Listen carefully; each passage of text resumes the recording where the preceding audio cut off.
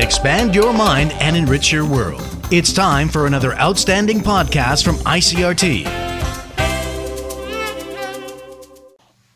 I'm Nancy Sun with today's episode of Easy News. The TAIEX opened up 44 points this morning from yesterday's close at 14,705 on turnover of 1.5 billion NT. The market closed marginally lower on Monday as it entered consolidation mode on the back of lingering investor concerns over a pending rate hike by the U.S. Federal Reserve. And although the main board failed to rebound after it came off a high, large-cap semiconductor stocks showed resilience, preventing the market from falling further. The Advisory Committee on Immunization Practices has approved the use of Moderna's second-generation coronavirus vaccine as a booster shot for recipients at high risk of infection or severe disease. The updated vaccine targets both the original virus from 2020 and the Omicron BA.1 subvariant. According to committee convener Li Bingying, experts have agreed to recommend the vaccine for use as a booster for two types of vulnerable groups. Those vulnerable groups are people aged 65 and above, adults aged 18 and above with compromised immune systems, and for use among people at high risk of infection, such as frontline medical workers and airport and port employees. Zhongtian Television has filed a defamation lawsuit against United Microelectronics founder Robert Cao.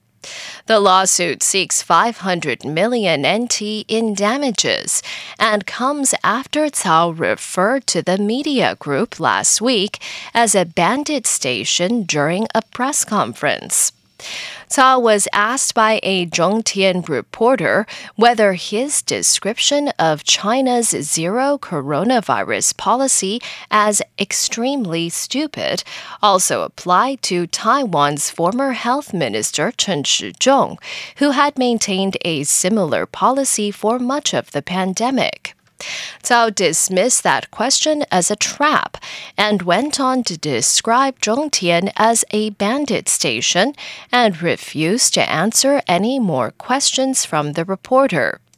Cao says he plans to countersue Zhongtian for 5 billion NT for making false accusations against him. In international news, police in Canada say 31-year-old Damien Sanderson, one of the suspects wanted in connection with a series of stabbings in the Canadian province of Saskatchewan, has been found dead, and that the wounds did not seem to be self-inflicted. Police say they are still hunting for his brother, 30-year-old Miles Sanderson, who may have sustained injuries. Here's Rhonda Blackmore, commanding officer of the Saskatchewan Royal Canadian Mounted Police. Miles has a lengthy criminal record involving both persons and property crimes. Miles is facing 3 counts of first-degree murder and is wanted. We consider him armed and dangerous. Do not approach him. 10 people were stabbed to death on Sunday and 18 others were injured in what is being described as one of Canada's deadliest attacks. Canadian Prime Minister Justin Trudeau shared his condolences yesterday. Yesterday's attacks in Saskatchewan are shocking and heartbreaking. My thoughts and the thoughts of all Canadians are with those who've lost loved ones and with those who are injured.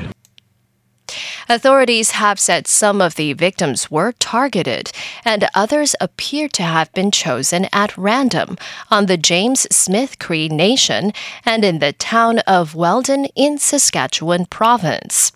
They have given no motive for the crimes.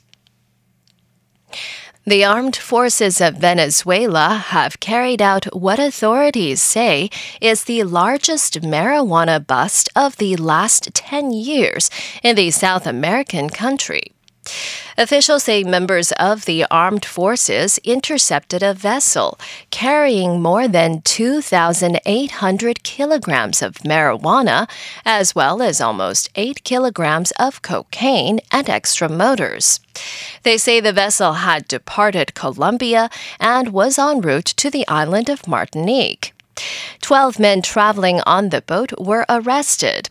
Officials say all were Venezuelans. And that was the ICRT News. Check in again tomorrow for our simplified version of the news, uploaded every day in the afternoon. Enjoy the rest of your day. I'm Nancy Sun. Hey there. I hope you've enjoyed today's episode.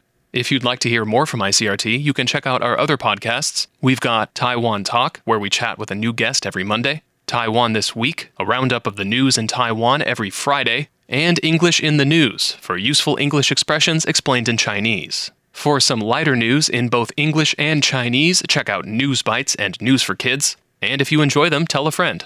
Thanks for listening.